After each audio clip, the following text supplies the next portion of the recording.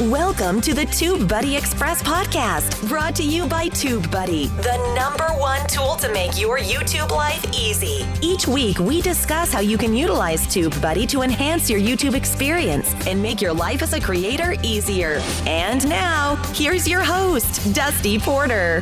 Hello, everyone. Welcome to episode 166 of the TubeBuddy Express podcast, where each and every Friday I come at you with a new 6 to 10 minute tip, strategy, bit of helpful advice that could possibly help you along your YouTube journey. So today we're going to be talking about a couple of things related to should you or should you not mark your channel made for kids. And we're going to get into that rather quickly. But first, I'd like to give a huge shout out and thank you to TubeBuddy for allowing me to continue to do this for another year. I said this in my episode of the YouTube Creators Hub podcast this week, but this is the last show, the last TubeBuddy Express podcast of the decade. My guest told me, they're like, man, that sounds heavy. That does sound kind of heavy, but you know what? It sounds very dramatic, so I'm going to say it here as well. This is our last TubeBuddy Express podcast of the decade. I'll be coming at you live next week in 2020 in the future. It's going to be a wonderful thing. So thank you, TubeBuddy, for allowing me to continue to do this week after week to bring value to the people every single week. Don't forget to subscribe to the show, whether you're listening on iTunes, Spotify, Google Play, Stitcher Radio, Amazon Alexa, wherever you're listening. The biggest way you can help us grow and help more people find out about what we do here is just subscribe to the show.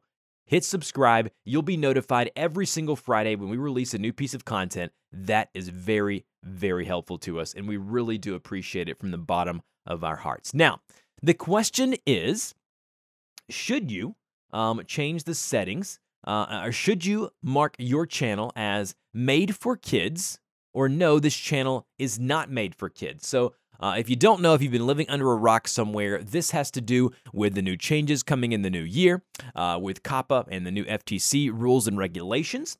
And so with that being said, I'm not going to get into the nitty-gritty details of the legality things here in this episode. I've done that on this podcast and others. If you would like to, you can find those very easily.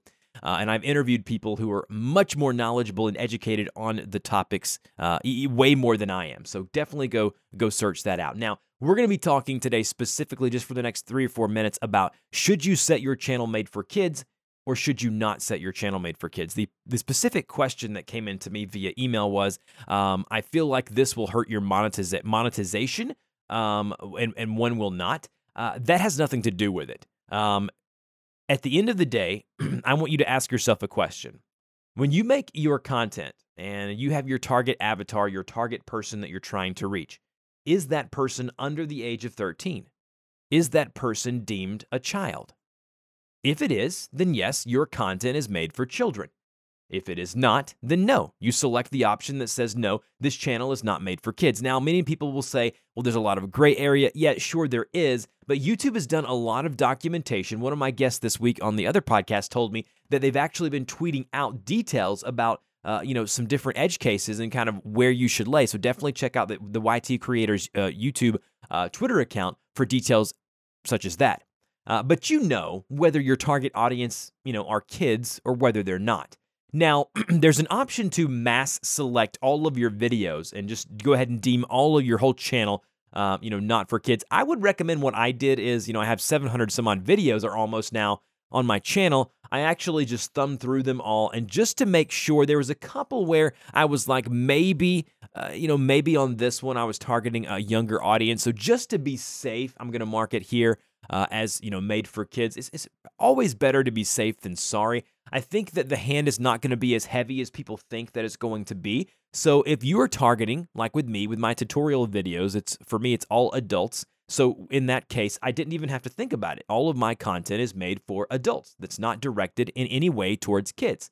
Now, the beauty of this is that now in December, and for the past few weeks previously, even in November, you were able to go ahead and mark your channel or mark specific videos made for kids or not made for kids. And what's happening is YouTube is going ahead and telling you via email or notifications through the dashboard that, whether this is right or wrong in terms of what they believe to be deemed for kids or not for kids. So instead of worrying about it come January and February, when the thousands of dollars of fines will be handed out, and there will be people who get made example of. I'm not going to say that there's not going to be fines handed out, because there will be. But with all of that being said, YouTube is giving you a lot of leeway in the past couple of months leading up to it, to say, hey, listen, my stuff is made for kids, it's directed towards them, or it's not, okay? So what this will allow you to do is, once YouTube comes back at you and flags, say 30 or 40% of your content as kids-directed content, you can look at that and say, okay, do I want to continue making this content and just not be able to monetize or have the comment section all different than it probably is on a normal video, or do I want to just go to the other 70 or 60% of my content that didn't get flagged for directed as kids and just make content like that 100% of the time? So it's going to allow you to possibly pivot and make that change. Now, I talk about pivoting a lot here on the podcast. We're approaching a time in the YouTube ecosystem and the YouTube timeline where it's going to be another pivot. People are either going to have to pivot, or their channels will die, and they will no longer be able to make money from their channel directly from ads and things like that. So if that's something that you're concerned about, you are going to have to be willing to make some changes possibly to make sure that your content is directed towards adults and not children. There is a number of reasons that this is happening. The main one being, obviously, YouTube releasing all of that data. I'm not going to get into that either, but I do want to encourage you in closing today that go through, thumb through your content. In your mind, whether your content is directed towards kids or it isn't. So understand that is a very crucial part of this whole process. Is in your eyes, who is your target avatar? Who is the target person that you're trying to reach? And with your content. Now, if you're a gaming creator, if you're a family vlogging content creator, right? Like, are you targeting 13-year-olds and below? Okay, in your eyes, is that what you're trying? Is that the audience you're trying to garner? Okay, if it is, mark it as deemed for children and try to pivot beyond that. If it's not, keep going status quo. Keep an eye on what's going on and make sure you kind of stay where you are as far as the type of content that you create.